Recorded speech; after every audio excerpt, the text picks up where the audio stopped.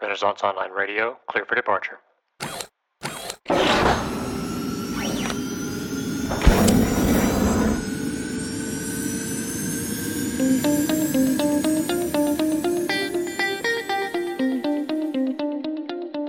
You're listening to Renaissance Online Radio Podcast. This is episode number 10. Our topic today is automation in mission-critical systems.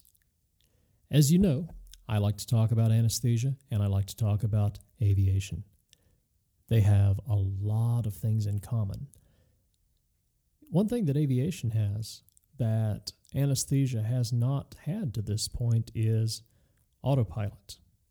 We dream about it. We wish we could have a switch we could turn on where we could walk out of the room while anesthesia is being provided and go eat or go pee or whatever, and there's no such thing so far. So why can't we do that? Why don't we have automation in anesthesia to the level that we have in airplanes?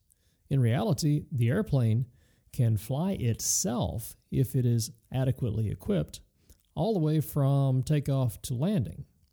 And the old joke is that an engineer sees the perfect cockpit of the future as one containing one pilot and one dog. The pilot is there to feed the dog, and the dog is there to bite the pilot if he tries to touch anything.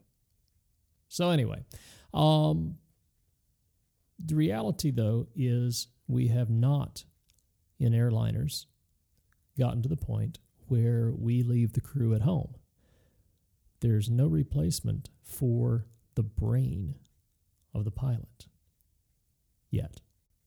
On January 15 of 2009, U.S. Airways Flight 1549, which was an Airbus A320 that's widely known as one of the most automated of all aircraft, departed LaGuardia Airport in New York City en route to Charlotte, North Carolina. There were 150 passengers and 5 crew on board. 2 minutes into the flight, the aircraft flew through a flock of Canada geese. When the event was recognized, the pilot, Captain Chesley Sullenberger, took the controls and for the next 4 minutes flew an unpowered Airbus from an altitude of about 3,000 feet down to a successful ditching at 150 miles an hour on the Hudson River. Of the 155 people on board, 5 people sustained serious injuries, 95 people sustained minor injuries, and no one died.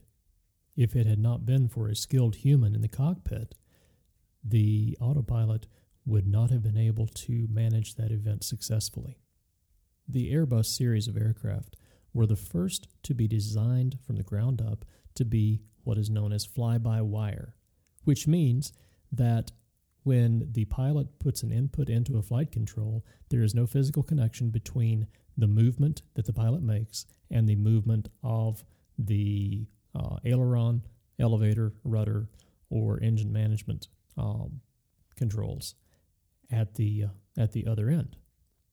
Instead, the pilot's input is through a joystick, and it commands the computer to perform whatever phase of operation the pilot desires. A story that highlights the perils of automation is the story of Air France Flight 296. 2 days after the Airbus A320 was released into operation from brand new back in June of 1988, it did a low-altitude flyby at an air show, gear down in landing configuration. Rather than climbing back into the sky after the low pass, however, the plane did not climb and flew into a stand of trees where it crashed in a big fireball and killed 3 people on board and injured 50 more. The French government initially blamed the crew, specifically the captain, for pilot error. But as it turns out, the computer, because it believed that the aircraft was in landing configuration, did not allow the power up to occur that was commanded after the flyby, and therefore the plane could not climb. In recent years, there's been a lot of talk of replacing anesthesia providers with machines. But really, autopilot's great until things go wrong. And if we had such a thing in anesthesia, it would still be labor-saving, but it would not replace the brain of the anesthesia provider. There seems to be no limit of ways things can go wrong, and so much of what we, the human provider, are trained to do is manage the unexpected. The human brain is very good at prioritizing, very good at finding quick workarounds, just like Captain Sullenberger reverted to his skills of flying gliders. As it turns out, he was a glider pilot, along with being an airline captain. And he was able to use those skills to continue to control the aircraft all the way to point of impact. In the same way, an anesthesia provider will always be the most important piece in the providing of anesthesia. The Da Vinci surgical robot has gotten a lot of press lately for some bad outcomes that have occurred, but it's really not a robot. It's called a robot, but a robot is somewhat autonomous. The Da Vinci is simply an extender of human skills. There is still a surgeon sitting at a control point and actually making all of the movements that the Da Vinci robot is translating into even smaller movements so that ties can be made and things can be done in a very small space. It's actually quite fascinating technology, but the most important part of the Da Vinci system is the surgeon. In the same way, any automation in anesthesia will still have as its central component a human. To be sure, automation will have its place. Automation is a force multiplier.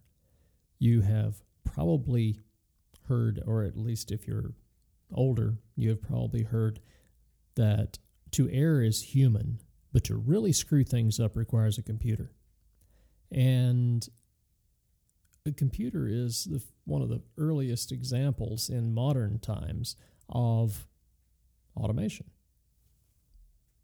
Initially, we used computers for record-keeping purposes, and when compared to paper, on paper, when you screw one thing up, you probably only screwed one thing up. But a wrong keystroke on a computer could delete an entire file, could indeed delete an entire directory. And so that becomes a force multiplier. It can be obviously a force multiplier for good, and absolutely is when it works. But it can be a force multiplier for chaos when it fails. We are seeing the introduction of more and more technology in anesthesia, in medicine in general, of course, but in anesthesia specifically. And the automated piece at this point is the collection of data to record for the anesthesia electronic record. So what we used to do in anesthesia is we would have what we call the anesthesia record, which was a triplicate or quadruplicate piece of paper on which we would record vital signs every 5 minutes for the entirety of every case. Now that, of course, is a tedious process and one that a computer is very well suited for. So now we have students who are graduating who have done very few, if any, paper record anesthetics. Unfortunately, the electronic anesthesia record is run by software that occasionally fails. And rather than there being a built-in redundancy, the redundancy is a fallback to the paper record. Anesthesia electronic records is just the latest iteration of the electronic medical record, which has replaced the old charts that we used to use. We used to be able to find paper record of pretty much anything we needed to. If no other way, we could physically walk to medical records and pull the chart, the physical chart for a patient, and be able to see every event that has been recorded in our system. Now, with the current system, we are completely dependent upon ones and zeros, digital recordings of all medical information.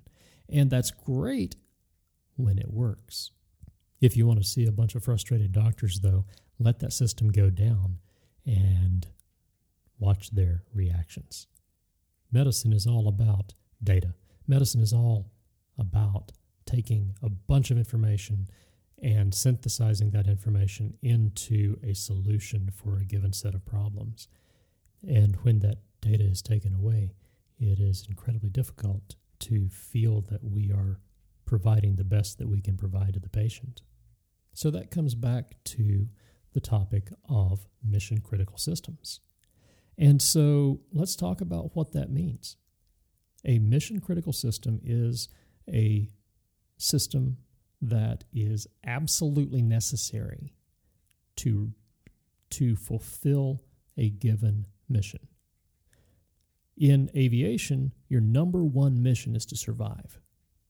In anesthesia, your number one mission is to do no harm to the patient. So when we talk about mission critical, we have to first determine what the mission is and then determine what items are absolutely necessary. In the aircraft, specifically the airplane, the first and most important thing is the basic structure of the aircraft, specifically the wing and the fuselage and the tail structure, also known as the empennage.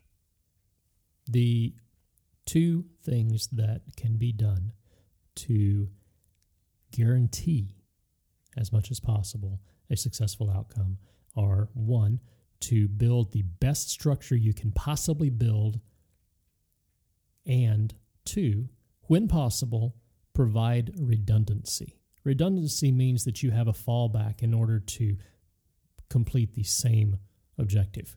For example, when a policeman is on patrol and is dependent on his sidearm, his redundancy is that other gun that he might have in his ankle holster or in the back of his shirt. It's his backup weapon. In the aircraft, there's not really redundancy for the wing, unless you're flying a biplane, of course. So you just have to build the daylights out of it so it's as strong as it can possibly be.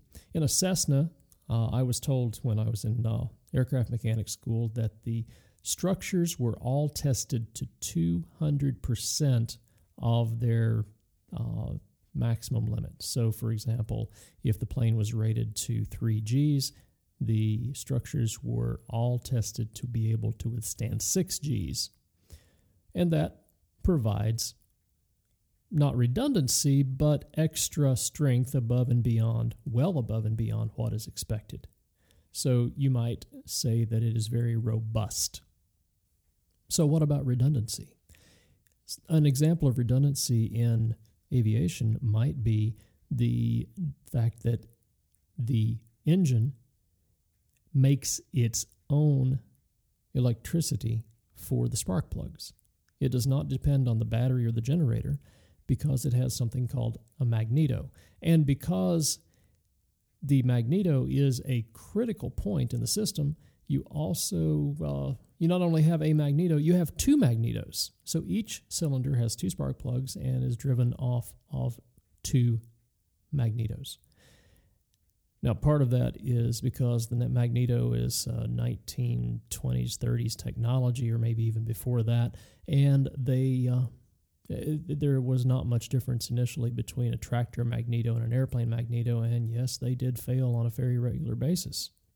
Another example of redundancy that is very obvious would be your multi-engine aircraft, where you have an engine on each side so that if one fails, you still have another to be used to get you at least further on, if not to your destination. In anesthesia, we have redundant systems that we use. For example, if the provision of a particular drug through an IV is critical to the outcome of the patient's case, we might place 2 IVs so that we have a backup in case one fails.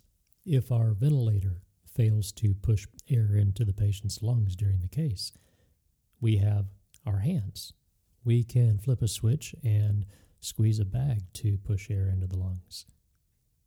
It is easy to see automation and technology in general as a cure-all, you might say, for problems in healthcare.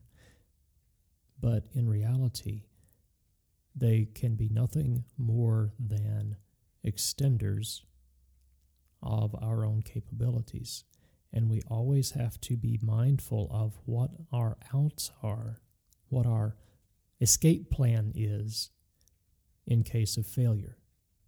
I like to talk about the examples of anesthesia and aviation, but really these same principles apply to many things. For example, when you're driving, what's your out? What happens if you get caught in a snowbank? What happens at home if there's a snowstorm and you have to be holed up in the house for 3, 4, 5 days, and since there was a snowstorm, there was also an ice storm and it took the power out, and now you don't have electricity, and so what is redundant in your life? This is what prepping is all about. We hear a lot of people make fun of preppers, but the reality remains. The prepper is simply prepared. He has an out. He has a plan B. And if he's smart, a plan C and maybe even a plan D for pretty much any imaginable situation. It is a mindset. It is not a series of steps so much as it is a worldview of self-sufficiency, as opposed to collective interdependency. I've had friends comment to me that, if everybody's going to die, I don't want to be the one that survives. But who says that everyone is going to die? What if your own decision today to see the world through the eyes of always be prepared leads to you being the one that makes sure your community doesn't die? We have become so dependent on technology for every aspect of our lives that most people have lost the basic skills to survive without it. Who knows what a washboard is now? It used to be that laundry was done down by the creek with a bar of soap and a washboard. Well, guess what? A washboard still works, even when the power's out. What about cooking over a wood fire? A wood fire will burn, even when the power's out. So, these are just a few of the most basic skills that I've been happy to note a lot of people have chosen to get back into. But for those who would like to point fingers and make fun at those crazy preppers, someday you might not be making fun of those crazy preppers. That's all we have time for today. We welcome any communication, comments, criticisms, questions, suggestions. You can reach us at renaissanceonlineradio@gmail.com, or you can find us on our Facebook page. Just look for Renaissance Online Radio. Or you can follow us on Twitter. Look for Renaissance RDO. Thank you for listening and have a wonderful day.